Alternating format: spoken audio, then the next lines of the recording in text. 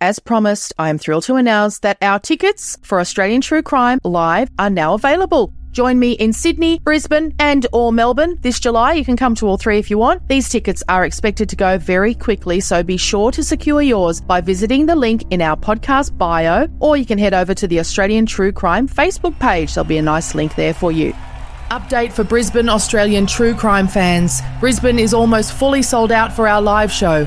If you've been a listener for any length of time, you'll know how passionate I am about true crime stories from Australia. I'm looking very forward to an incredible evening together with you, sharing these captivating tales. We will have great guests as well, so you know we love a Q&A. If you've ever come along to an Australian True Crime Live gig, you'll know we love a Q&A with our guests. Don't miss out. Book your tickets today, and I'll see you in July for a memorable night out. I'm Sandra, and I'm just the professional your small business was looking for. But you didn't hire me because you didn't use LinkedIn Jobs. LinkedIn has professionals you can't find anywhere else, including those who aren't actively looking for a new job, but might be open to the perfect role, like me. In a given month, over 70% of LinkedIn users don't visit other leading job sites. So if you're not looking on LinkedIn, you'll miss out on great candidates like Sandra. Start hiring professionals like a professional. Post your free job on linkedin.com/achieve today. Hold up. What was that? Boring. No flavor. That was as bad as those leftovers you ate all week. Keke Palmer here. And it's time to say hello to something fresh and guilt-free. Hello Fresh. Jazz up dinner with pecan-crusted chicken or garlic butter shrimp scampi. Now that's music to my mouth. Hello Fresh. Let's get this dinner party started. Discover all the delicious possibilities at HelloFresh.com. Hey there, it's Michelle Norris. I'm host of a podcast called Your Mama's Kitchen. When I travel, I'm usually looking for a way to find a taste of home when I'm not at home. And one of the things I love to do when I am at home is entertain. And Airbnb allows me to do that. When I was in California recently, I rented a house that had a great kitchen. And when we were sitting around the table, we were all thinking, we're in someone else's house. Someone could be in all of our homes as well. If you have a home, but you're not always at home, you have an Airbnb. Your home might be worth more than you think. Find out how much at airbnb.com/host. When you make decisions for your company, you look for the no-brainers. If you have a lot of mailing to do, Stamps.com is the ultimate no-brainer. Use the Stamps.com mobile app to mail everything you need to keep your business running with up to 89% off USPS and UPS. Make the same no-brainer decision as over 1 million other businesses with Stamps.com. Use code PROGRAM for a special offer. That's Stamps.com, code PROGRAM. The producers of this podcast recognise the traditional owners of the land on which it's recorded. They pay respect to the Aboriginal elders past, present and those emerging. The following podcast contains content of a graphic, violent nature and is not suitable for children. If you think something isn't right, speak up, because too many times people just turn their back on things. You know, I've been guilty of it myself and sat and gone, should I or shouldn't I? Should I or shouldn't I? What if nothing's happening, you know, and nothing's really going on? But what if it is?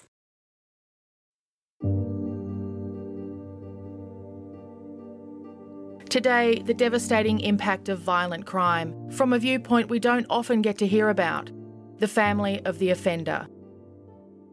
As you'll hear, our guest could be characterised as a fairly average Australian mum. She and her kids have experienced what are unfortunately a number of fairly common Australian family challenges. They're the challenges many of us know very well and recognise in other families, but don't often talk about. This is Australian True Crime with Michelle Laurie and Emily Webb. Come with us as we go beyond the news cycle to find out how people become killers, how people become victims, and what happens next. In the end, two extended families have paid a very heavy price for turning a blind eye to the dysfunction of one household. 4 small children have been orphaned and separated from their youngest sibling by court order.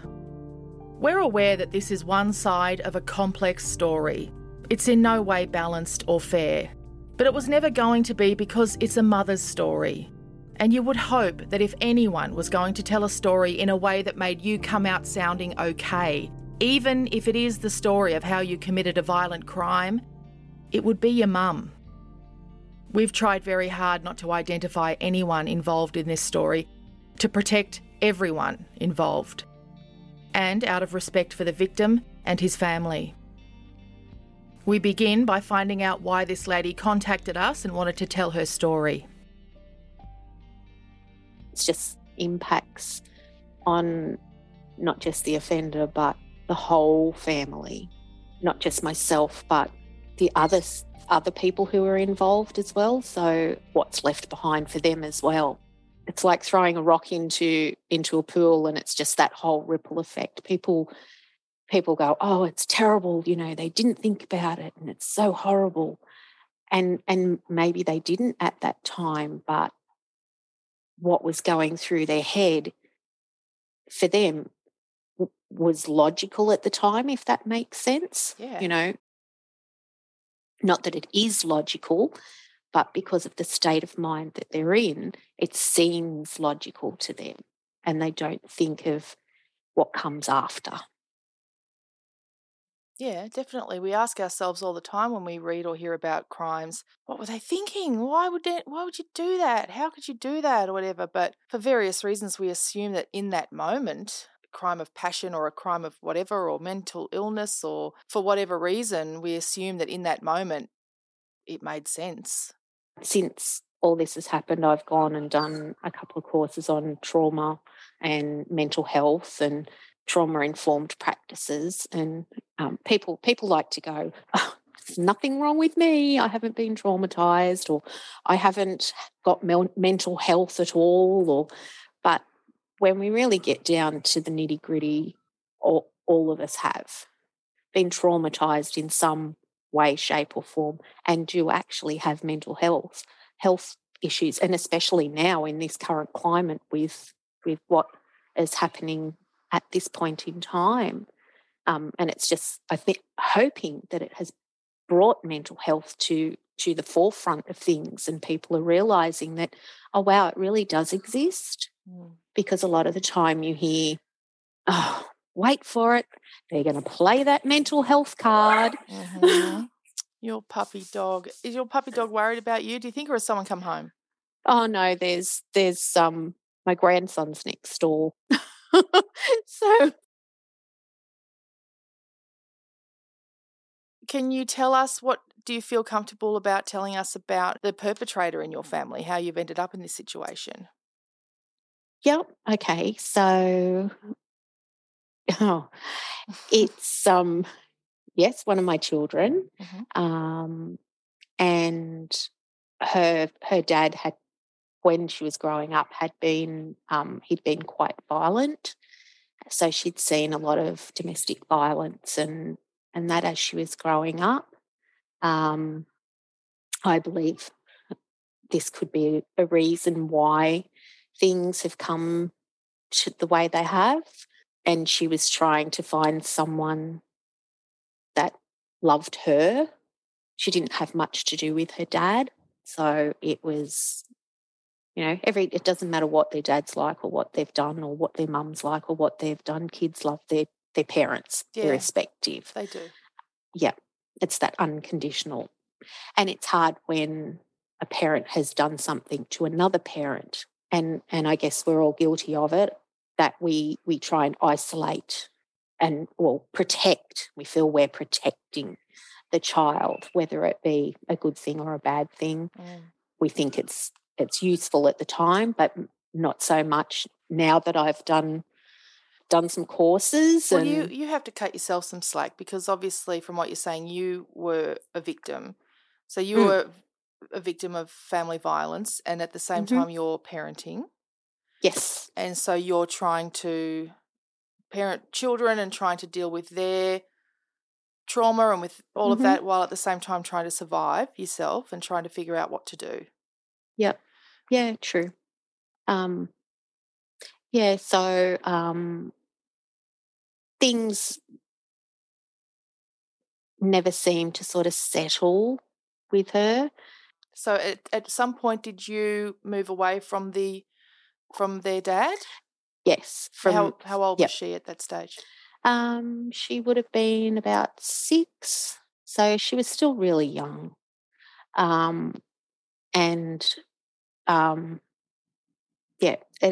It's looking back now, I can see that it would be really, really hard for children being separated from their other parent. Well, it was really, really hard for her to not be separated, and it was hard for you too, Carolyn. You're being hard on yourself.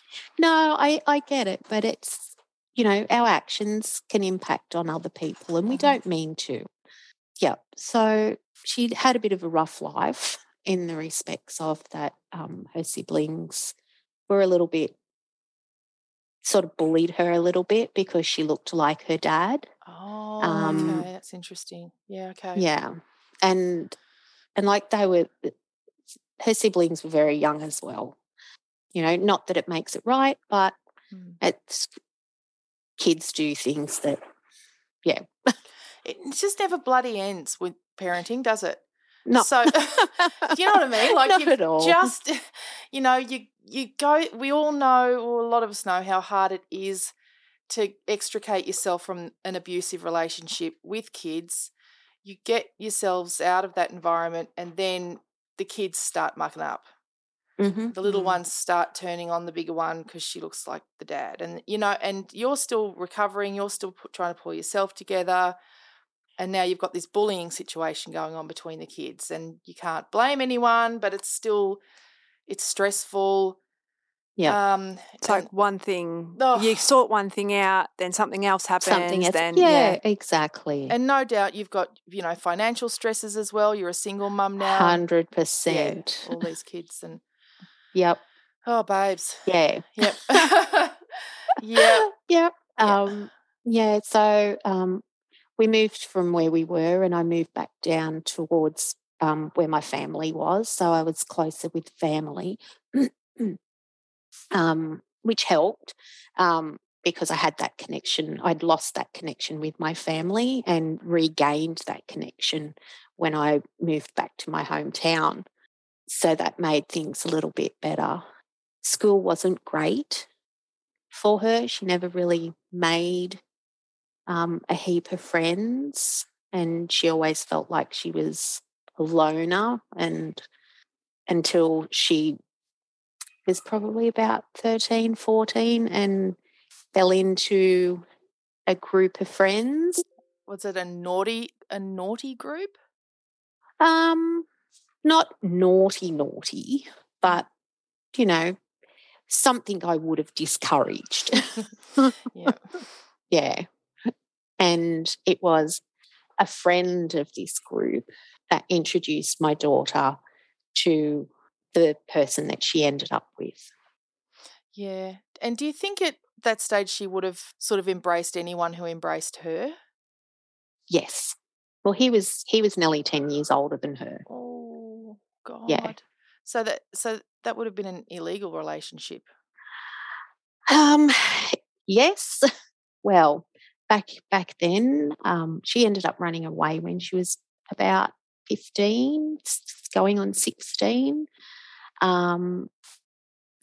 Ended up in Sydney with him and his mum, and because I obviously made a police report and as a missing child, and they went and got her, and the police got her and said to me, look, we're classing, because of the people she's with, we're classing her as a child at risk. Yeah, good.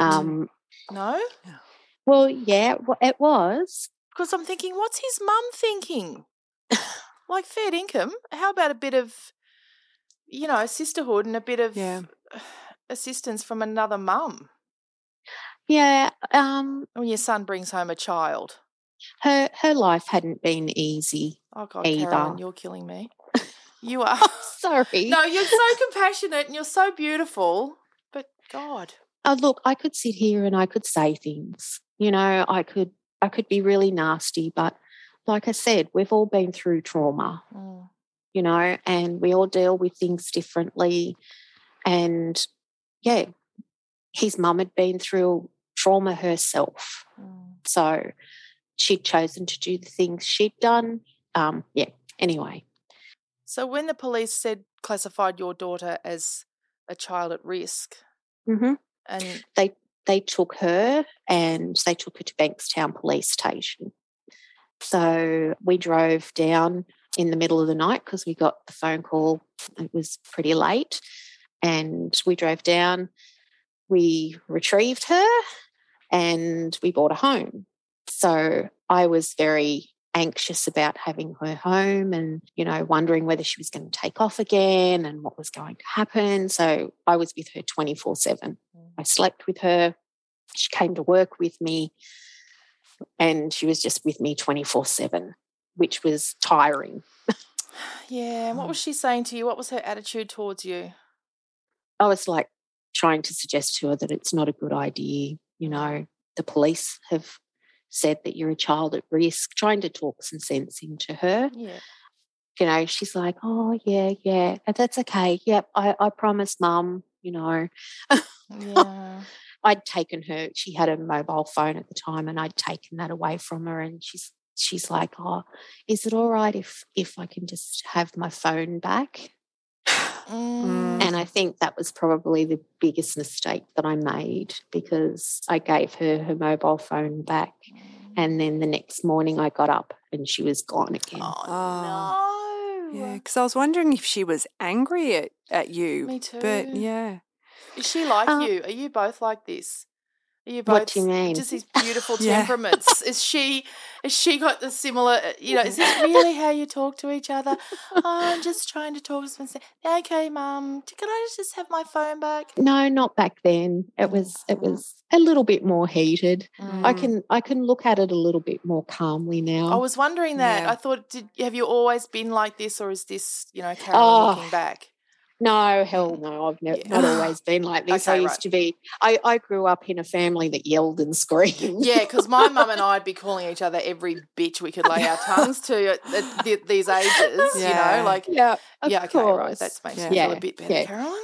Okay, that's good. Okay, so this is the new sage, you know, Carolyn. Yeah, that we have now. You know, I'm a lot older and I know a lot more now, and you know, you just don't look at it from one perspective. You sort of, and it's not like, oh, that's a 6, and that person says, oh, it's a 9, and you go, oh yeah, that could be a 9. It's sort of like, well, I look at it from like a dozen different angles. Well, you've got the benefit of hindsight now from a very long way out, whereas back then you must have been terrified. I was beside myself. Yes, and especially when you wake up and this kid is gone. Oh, I felt so sick. What do? Do you ring the cops again? Yeah, I did. I went to the police station and I said to them, look, you know, she's taken off, and the police were always lovely. And like I said, things have changed since then too. So we're talking like nearly 20 years ago. And the laws have changed a lot, I believe, to what they are today. I went to the police station and I said to them, look, my daughter's run away again. I had photos, I had case numbers and everything. I'm like, yeah, can you help me? And they're like, well, you know, we could track her down again and we could find her and we could get her and we could bring her home and she'll run away again, and we could keep going on like this. And they're like, you have to really look at it realistically. And I thought, well, okay, it's true. This is probably what she's going to do, because she really wants to be with this person. Yeah, how awful. Had you ever repartnered in the interim? I have. Yeah, but in the interim, by that stage, did she have a stepdad by then? Yes. And how did she get along with him? She felt that, we've spoken about this, and she said to me, you know, back then I sort of felt that he was trying to take you away from me. And I said to her, it's not that case. You know, we're a family, and you know, we all love each other. But she hadn't filled the void with him. She hadn't allowed her stepdad to sort of step into that role. Yeah, it makes it hard. Yeah. You know, and they're little, and what goes through their mind is she had me. But I really thoroughly believe that for women and girls, not having a father in your life just leaves such a huge gap, even if he's physically there and not there spiritually and emotionally for you. Mm-hmm. I think it just leaves such a gap that it leaves you really vulnerable. 100%. I agree. To other people stepping into that place. Yeah. And do you think that's what happened here? Yes, 100%. Because he was older than her, it was sort of like, I want someone to love me. And he did do that. He did do that. And, you know, but as time went on, she fell pregnant. She was 16 when she fell pregnant with her first child. I had spoken to the police. I said, look, I know they're having sex. She's under the age of 18. And they said to me, well, there's nothing we can do. She's the one that has to complain. And I just like throwing my hands up in the air going, oh, my God, I've got no one to help me. Where now today, I feel that it's different. Like people, they sit up and take notice more and go, oh, okay, we need to protect this child more. Did she get a fright when she was pregnant? Did she come to you and seek help? Yeah, I tracked her down and we sort of reconnected, and I thought, well, if this is the only way that I'm going to be able to make sure she's okay, then this is what I'm going to have to do, whether I liked it or not. We did meet her partner. He had come to our house. When we bought her home, we used to get phone calls threatening to come and raid our house and take her away. Yeah. That must have raised real alarm, like more alarm bells than you already had going on. Yep. And at that time I had a small child myself, and you know, I was like, oh my God, what am I going to do? Do I ring the police? And it was threats of a bikie gang coming, and I know. And like, it's stuff that you see in the movies and you just go, oh my God, this stuff is this is garbage. Yeah. But you know, when you actually live it yourself, you sort of go, wow, yeah, this stuff really does happen. Like, but then when she's pregnant, you have to legitimize the relationship and welcome him into your home and call him her partner. Yeah. Yeah.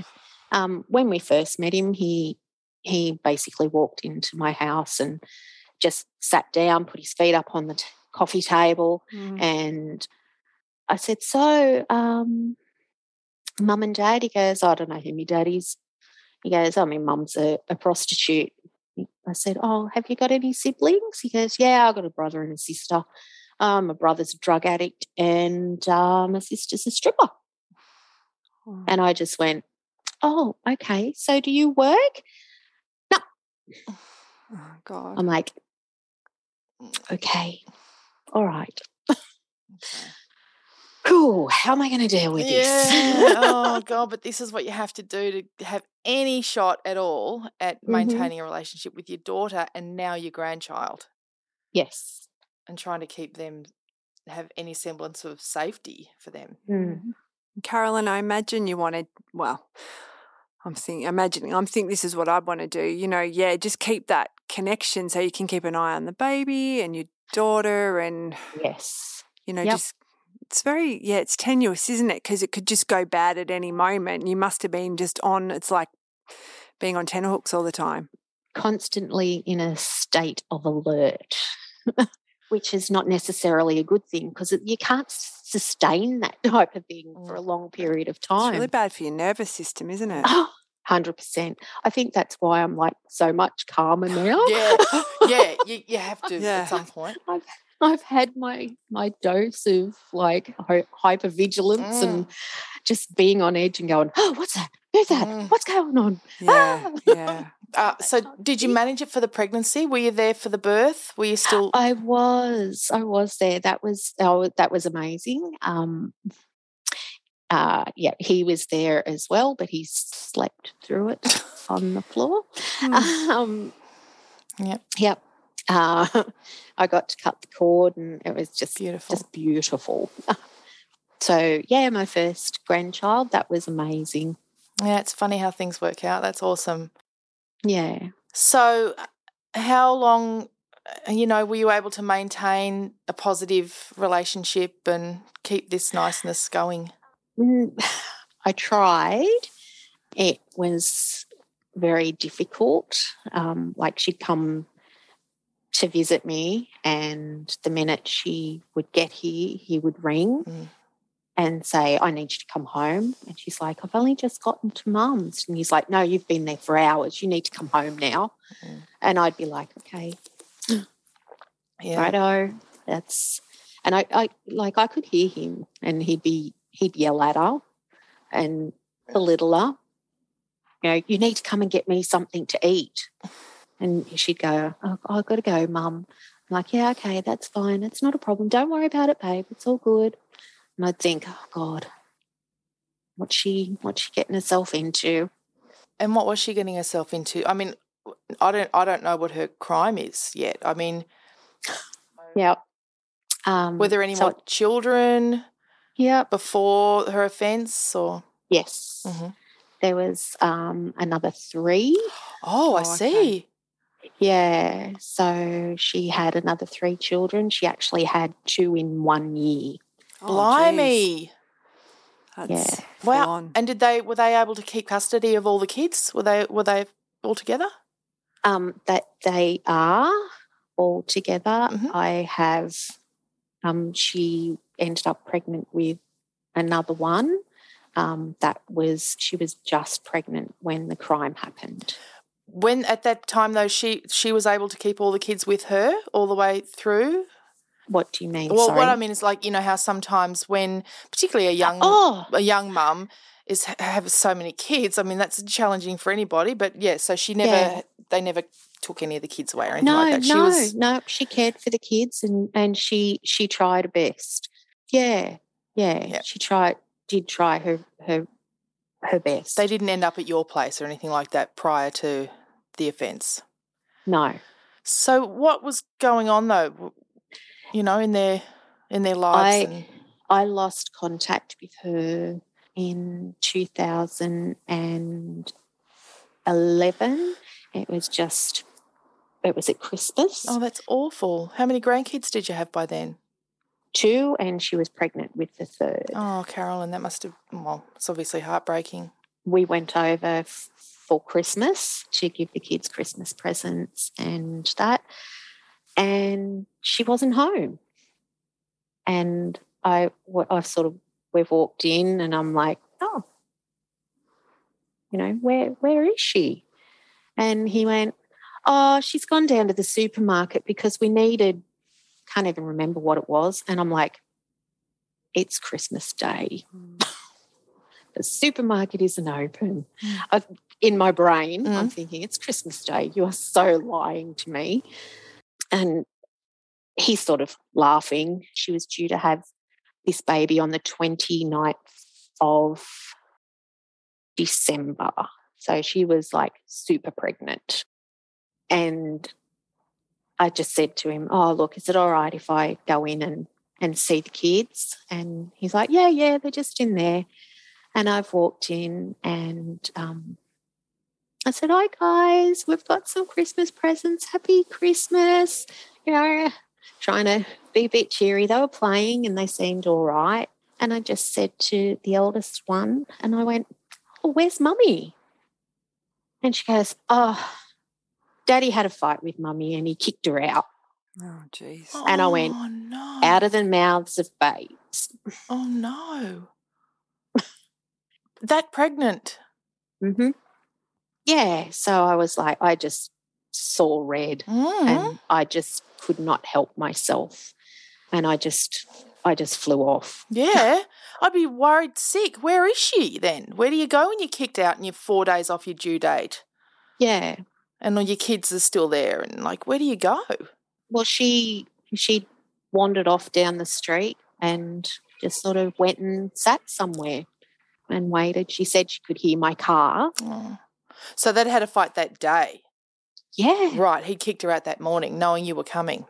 Yep, and apparently it was over us. Oh God. So, you know, basically going, your family doesn't care about you and, you know, they don't really love you. And we've been talking a bit about this over the past few days about how partners, men usually isolate their partners off, you know, to control them. Bunging on a turn on Christmas morning and just making it, just wrecking it basically, awkward and horrible and Yeah, and it was hard for us to go and visit her because it was awkward.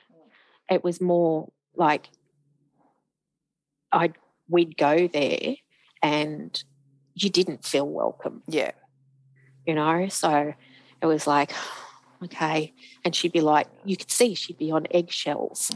Yeah. And I'd sort of go, I'd stay for a little bit and then I'd leave. And it was just really difficult to have a relationship with her. So how did you fall out with her that day? I mean, he's kicked her out. Yeah. Well, she went back, unbeknownst to me. I had made a decision that day, and we've talked about this, and it's very ironic because she goes, you know, sorry, Mum, it was my fault. I stopped talking to you. And I said, oh, well, actually, I'd made that same decision because I sort of drew that line in the sand and I went, I can't do this anymore. You know, it's not good for me. So we lost contact. Yeah, fair enough. After that, I'd heard stories because of people who know people, and I'd heard she'd had another baby. Gosh. Yeah, I was like, oh, my God, 2 in 1 year. Hectic. So you just never called each other after that? No. And it wasn't till 2013 my eldest child was at home and he received a phone call from her partner's cousin. And he said, have you heard from your sister? And I immediately looked at my eldest child and went, oh, my God, is she dead? And I could I can feel it even now. Like I could feel just everything inside me just going, oh, my God, he's killed her. I was just waiting for that phone call, basically. And he's like, stop, just wait. And I'm like anxiously waiting for this. And he got off the phone and he's like, her partner's gone missing. And I went, what? I said, he's gone missing. And he's gone, yeah. I'm like, oh, my God, what's going on? He turned around and said to me, the cousin had said to him, he goes, we think your daughter's done it. Done what? Murdered him. Wow. Coming up on Australian True Crime, our guest is reunited with her daughter and grandchildren. But the relief is short-lived and the truth of what her child has been reduced to is laid bare. Thank you to patrons Jane Thorne, Sophia Loren, Gemma, Claire, Daniel, Naomi McComb, Amy Uphill and Amy W. It's that time of the year. Your vacation is coming up. You can already hear the beach waves, feel the warm breeze, relax, and think about work. You really, really want it all to work out while you're away. Monday.com gives you and the team that peace of mind. When all work is on one platform and everyone's in sync, things just flow. Wherever you are, tap the banner to go to Monday.com.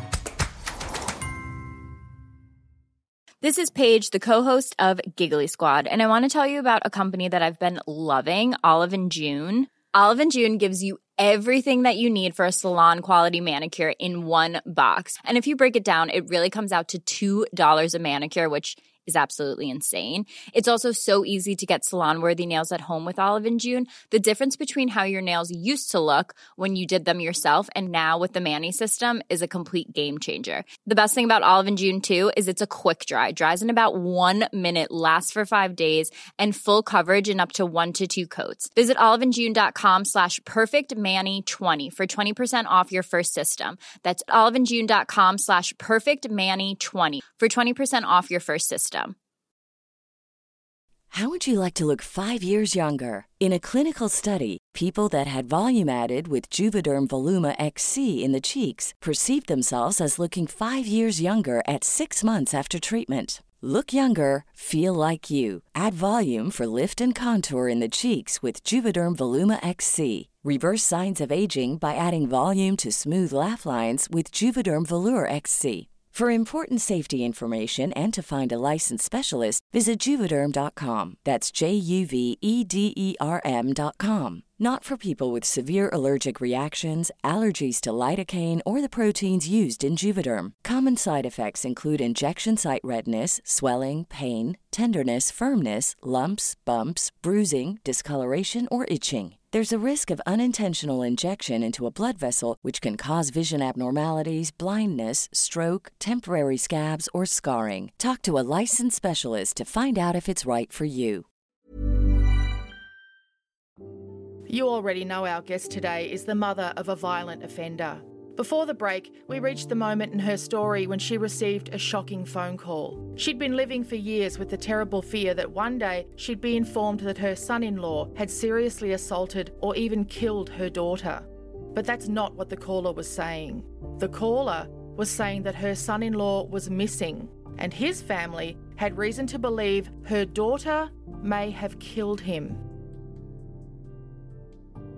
So at that time, he was officially a missing person, but the family believed that your daughter had something to do with his disappearance, or something to do with it. Were police saying to them, "We think his partner's killed him"? Oh, look, to be honest, Michelle, I didn't know what went on.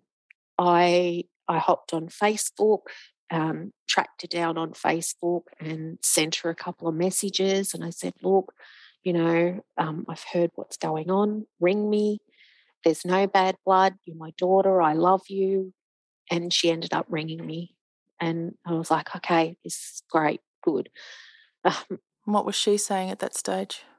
She said that he'd gone missing, oh God. Was she at home? Had she been interviewed by police? What was her sort of... I don't think, no, she hadn't been interviewed by police, I don't think. I'm sorry. No, that's okay. This may be like well out of the timeline, because I don't blame you for not having photographic memory of the timeline, because this is nuts. It is like hectic. Yes, it is. So they'd moved out of Newcastle too. So they weren't living in Newcastle. They'd moved at this point in time. His family had moved home. That's where they came from. So she was even further isolated. Surrounded by his people. Correct. Did you ask her? Did you straight out say, have you done away with him? No. I don't recall saying that. I think because it was a missing person thing at that point in time, it was like, so what's happened?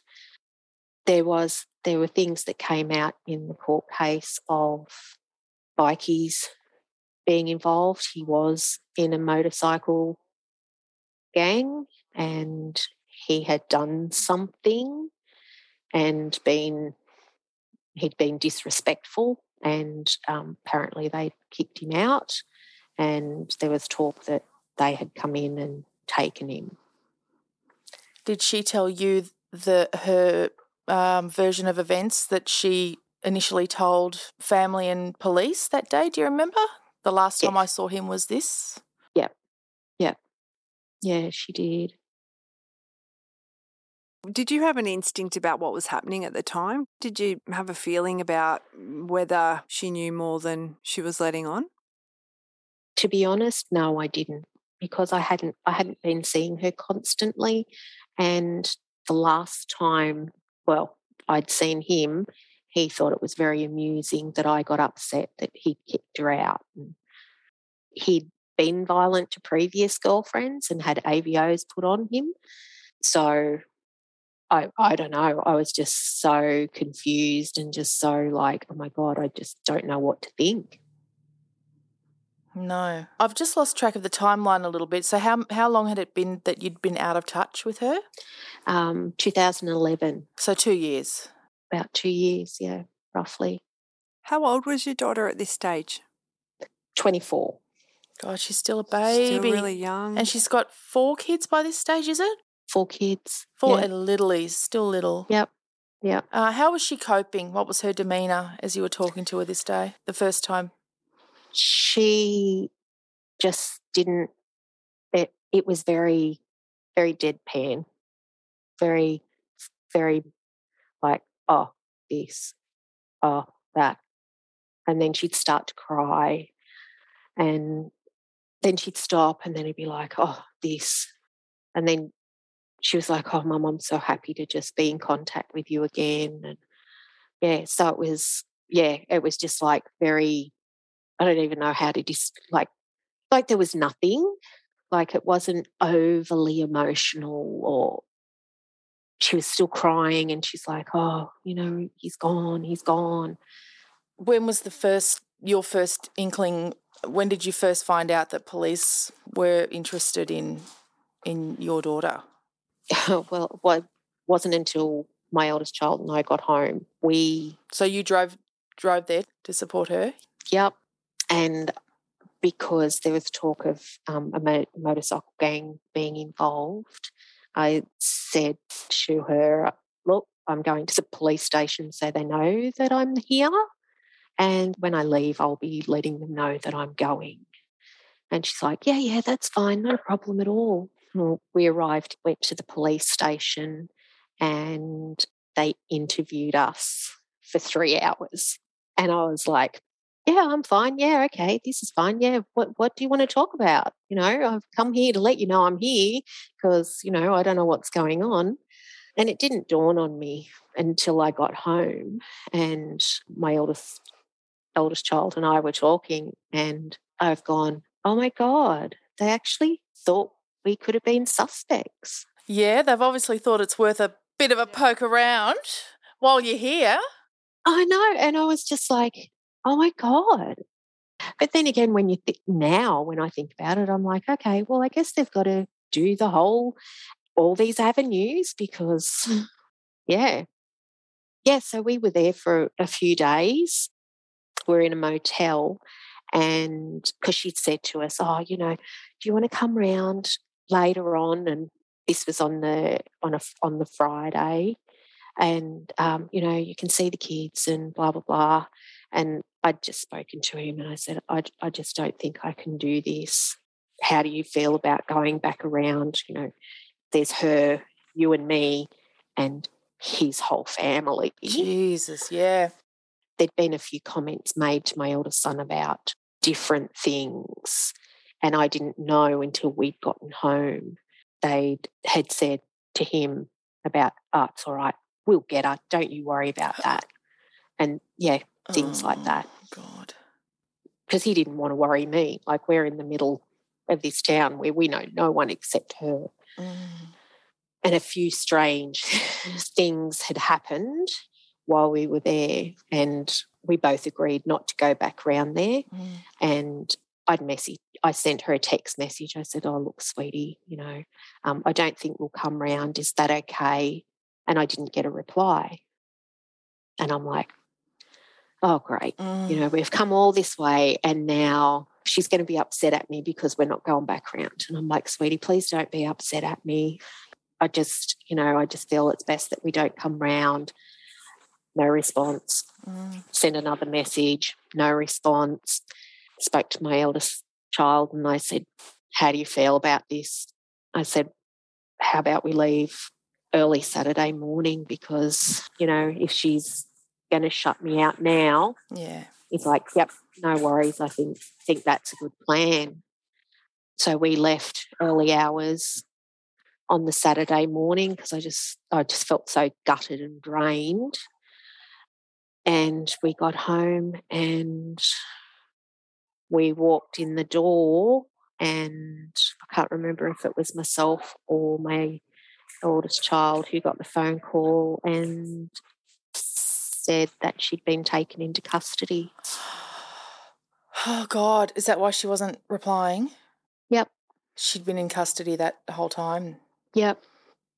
So once we left, the family let the police know and, they came and got her.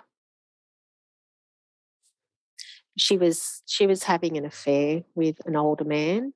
So he was about 52 at that time. So substantially older, you know, father figure. Yep. I know people don't understand. Oh, I think a lot of people do, honestly. Don't beat yourself up about that. I think a lot of people do. Yeah. So they found out about that. I guess, did a lot of people know about that?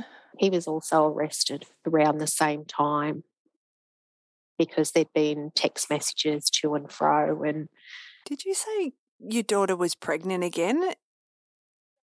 Okay. Yep. She was only just pregnant. Ay. She'd been to the hospital because she'd had a bit of bleeding and they'd sort of cleared her of that because she's under a lot of stress. It's going to happen. Yeah. So at child number 5, she thought it was the other person's, but it wasn't. It was her partner's, the missing man's. Yeah. But, I mean, she left a pretty clear path to her door in terms of, her partner goes missing, police are called, the first person they're going to look into is his partner. She's got text messages on her phone to another man. Yeah. Take them both in for questioning and... Yep, he to this day, he denies everything, ever being involved. Don't know what you're talking about. Just still denies everything. Did she speak up in her interview? Not initially.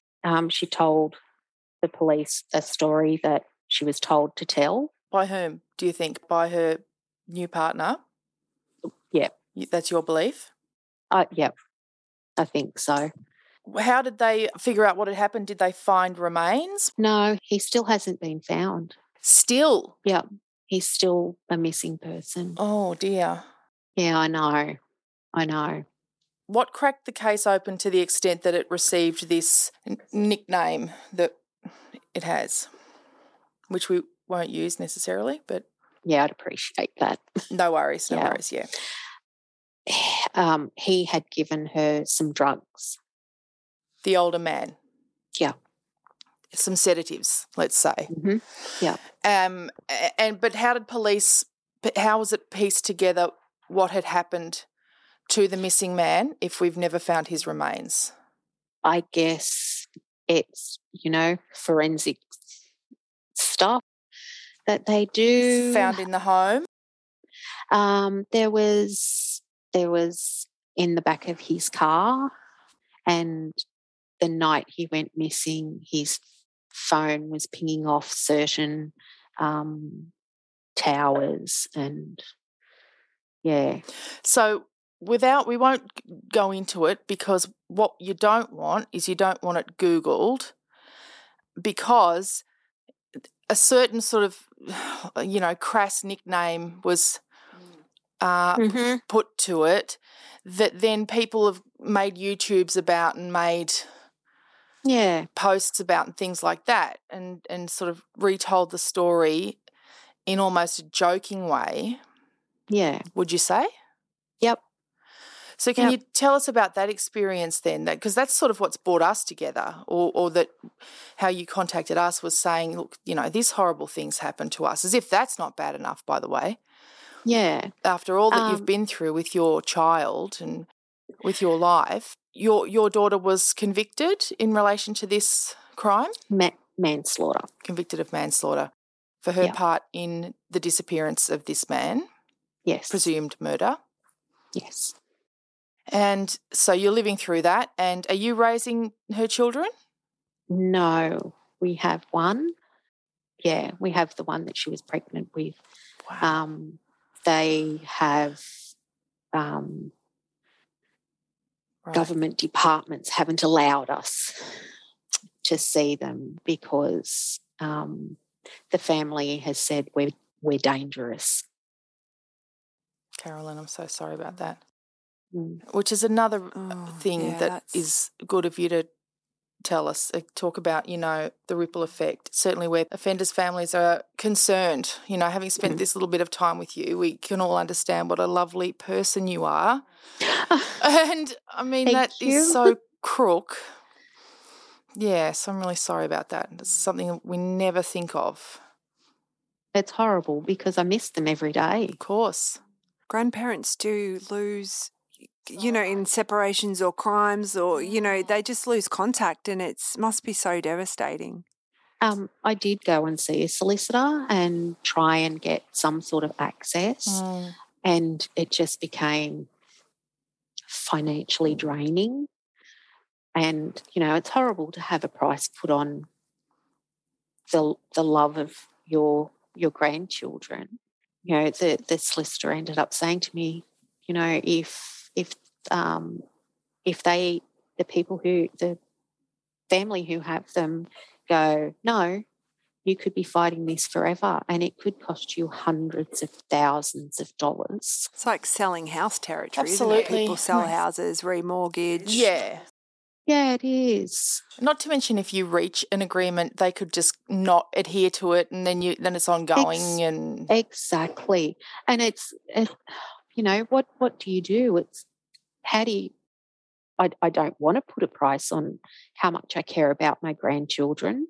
I want to do everything I possibly can so I can see them, but financially, we just don't have the resources. No, especially as you're raising one. So yeah, and we work, so we don't get legal aid. We're not eligible for legal aid, so we're left to foot the bill. And as it was, I ran up, I think it was about a $15,000 bill and not even getting any information. Yeah. What sort of sentence did your daughter receive? She got 5 years. So it's reasonable to think that you will gain some access through her, is it? No. She's not allowed to have any contact with them. When she's released? Yep. She's not allowed to. The family has just told stories about her. She's done this, so yes, she's got to be a bad mother. But there's a pattern of behaviour in a relationship and, not necessarily on her part. No, but they'll have a paper trail that says the pattern is that she killed the father of those children. Yeah, that's it. Yeah. You've got custody or care of your daughter's youngest child with her partner who is deceased. Mm-hmm. Why are you allowed that but not access to the other kids? It was just going through my mind. Good question. Good question, because it was deemed okay where I am. Yeah, interesting. Okay, yeah. God, because the law is crazy. Yeah. And for your daughter, they're saying, well, she's got this conviction for manslaughter, she's in jail, and she's known as the da-da-da, as we talked about, there's a moniker for this crime. Yeah. So that follows her and doesn't help her. Not at all. 100% it doesn't. Tell us about some times when you've encountered that, when that's popped up in your world. To be honest, I'm pretty lucky because I haven't advertised the fact of what's gone on. Mm. And it's not in your community. You don't live in the community where it happened, so. But it was on the news. Right, yeah. People don't make the association because of different names. So for me, that has assisted in, I guess, not being inundated. But for her, it has been pretty hectic. She's struggling every day with mental health. During the court process, was court ordered that she go and see and get diagnosed. So she was diagnosed with chronic depression, chronic anxiety, chronic PTSD, and dependent personality disorder. So because she didn't have that development at her teenage years of learning how to be independent, she was she didn't know how to be independent. She was always dependent on someone. So she's trying so hard to sort of work through all that. And, you know, there's a reasonable expectation. I feel like people should have the reasonable expectation that, you know, people do a jail sentence. Yes, there's damage done for sure, but there has to be a point at which people are able to rehabilitate, for want of a better word, you know, move back into society. It's really important because if you're further stigmatising people, it's worse, you know, for everyone. Exactly. I mean, at some point people, I don't get me wrong, it is a terrible thing that happened. It is horrendous. And as a mother, my heart aches for his mum and their children on how it has affected them. But for these people, I agree. They've done their time. I know it doesn't fix anything. I get that. No, but I don't think your daughter's a threat to anybody else. No. I mean, her crime was very specific to her life and to the victim. Yes, that's what the judge said. But he also doesn't believe in, one, mental health, the judge that she had. It was horrible because he was just like, oh, well, she should have just left. Oh, God. He needs some education. Oh, my God. Are you serious? Was this tried in that community, in like regional New South Wales? No, it was in Sydney. No way. I find that so strange. It was tried in Sydney in 2013 or 2014 or something, and the judge said, you just leave? Yeah. Oh, my God. Did that make the headlines? Because I know in Melbourne there's been judges who've said that and got absolutely ripped in the news. Of course not, because that wasn't news, because that's outrageous. He didn't believe that she had been in family violence because there wasn't hundreds of hospital reports. You know, there were no broken bones. So it didn't happen. And it's exactly. And it's like, well, if you look up this, you will see that it's not just broken bones. It's being isolated from your family. That is pretty. Yeah. Well, this is a man who has the benefit of experts passing before him every day of his working life, telling him this stuff. He's just choosing not to be educated. And we had one of the best psychologists that did reports on her. That's what I mean. He has some of the best experts in the world every day. He has to, if he's a judge in Sydney, and he's just choosing not to be educated by them. This woman, amazing. She deals with a lot of the church stuff. Yeah, right. Victims of clergy. Yes. And for him, he questioned her about. I know, and I was just like, oh my God, this woman is world renowned. That's willful. He doesn't want to get it. And see, these are the conversations. What you're telling us now is the stuff that you don't get when there's just a one-dimensional thing done about a crime, you know. Yeah. You don't get that context. Yeah. Carolyn, did you say that one of your grandchildren had seen a particular video about this crime? Yes. So what and I feel like that prompted you to get in touch. So can you tell us a bit about that?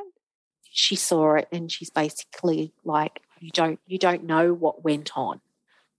And people were sort of attacking her online, and she's like, well, this is who I am and I know. So she was sticking up for her mother? Yeah. Okay. She made a comment on the video, did she? She did make a comment on it. Oh, poor little darling. Yeah. God, that's heartbreaking, isn't it? Is she a teenager? Yeah. Yeah. Wow. She has her own mental health issues, the poor darling. See, like that, I just, yeah. Yep. Oh, that must have been really tough to see that stuff. Yep. Online and wanting to set the record straight. And like for them to have to go to school and hear about it. One of the arresting officers, his child went to the same school. One of my grandbabies, she's waving like, hi. The cousins were poking fun at her because they're like, oh, you don't know him. And she goes, yes, I do. I do know him. And he's then like, hi. And I'm like, oh, my God. We have spoken to a number of people who have been impacted by crime who actually listen to true crime. They're like, yeah, I listen to it. But what do you want people to think about, I guess, when they're consuming, listening, watching true crime content? What are your thoughts about that? I'd like people to think about what state of mind someone must be in. Like, we've all got an addiction about something, whether it be video games, social media, drugs, alcohol, sex, cars, exercise. It can be all an addiction to some extent. And the reasoning behind why we have an addiction is because we've been traumatized, and that addiction helps us, or we think it helps us, to move through our trauma, but it doesn't. I'd like people to think about not sitting there going, oh no, mental health is crap. People pull the mental health card so they get a lesser sentence. People actually do have mental health for a number of reasons. It's not an excuse. People feel that it's, oh yeah, wait for it. Think about what people have gone through. Like, I listen to your podcast, and I've listened to different ones where you've spoken to people similar to myself, and where you've spoken to the police officers. And I hear a very similar thing all the time about how mental health has played a large part on how people get to where they are and what they've gone through to get there. You know, people's upbringing, even though sometimes we think it's normal, we can be in a situation, and because we don't know any different, for us it's normal. And if you think something isn't right, speak up, because too many times people just turn their back on things. And I understand, like, you don't want to get involved. You don't want to sort of bring whatever's happening into your home. But if you can see it, then make that phone call. If it's going to make a difference, make that damn phone call. You know, I've been guilty of it myself, and sat and gone, should I or shouldn't I? Should I or shouldn't I? What if nothing's happening? What if it's just, you know, the child's been naughty, or, you know, and nothing's really going on? But what if it is?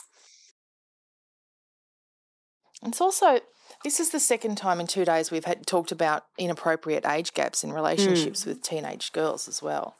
Like, there's a reason why it's 100%. illegal, you know, like, don't stand by and just let that happen unquestioningly, you know, no matter how much the girl's telling people, no, it's fine, I'm just really into it. You know what? You're 13. I agree. No, it's not fine. And it can't just be the mum who's harping on at her. Like, it needs to be her friends' mums, any adult in the vicinity needs to be saying, hey, I don't reckon that's cool. Yep, I agree. Let her know. Don't normalise it. Don't turn a blind eye to that. It's not cool. 13 and 14-year-old girls do not have the emotional or mental capacity to process that, no matter where they come from. No, they don't. I have learnt so much more about that now, especially having the psychologist that did my daughter's court reports. May we all learn more about our children before it gets to the point where they have an expert providing them with court reports. Thank you to our very generous guest who shall remain nameless. And thank you to our patrons, Sarah DeStefano, Rachel Hoare, Andrew Turner, Rebecca Adams, Marla Kavanagh, Dylan Van Boss and Caitlin S. And thank you for downloading this episode of Australian True Crime. We'll be back next week. This has been another Smartfella production in conjunction with the Acast Creator Network.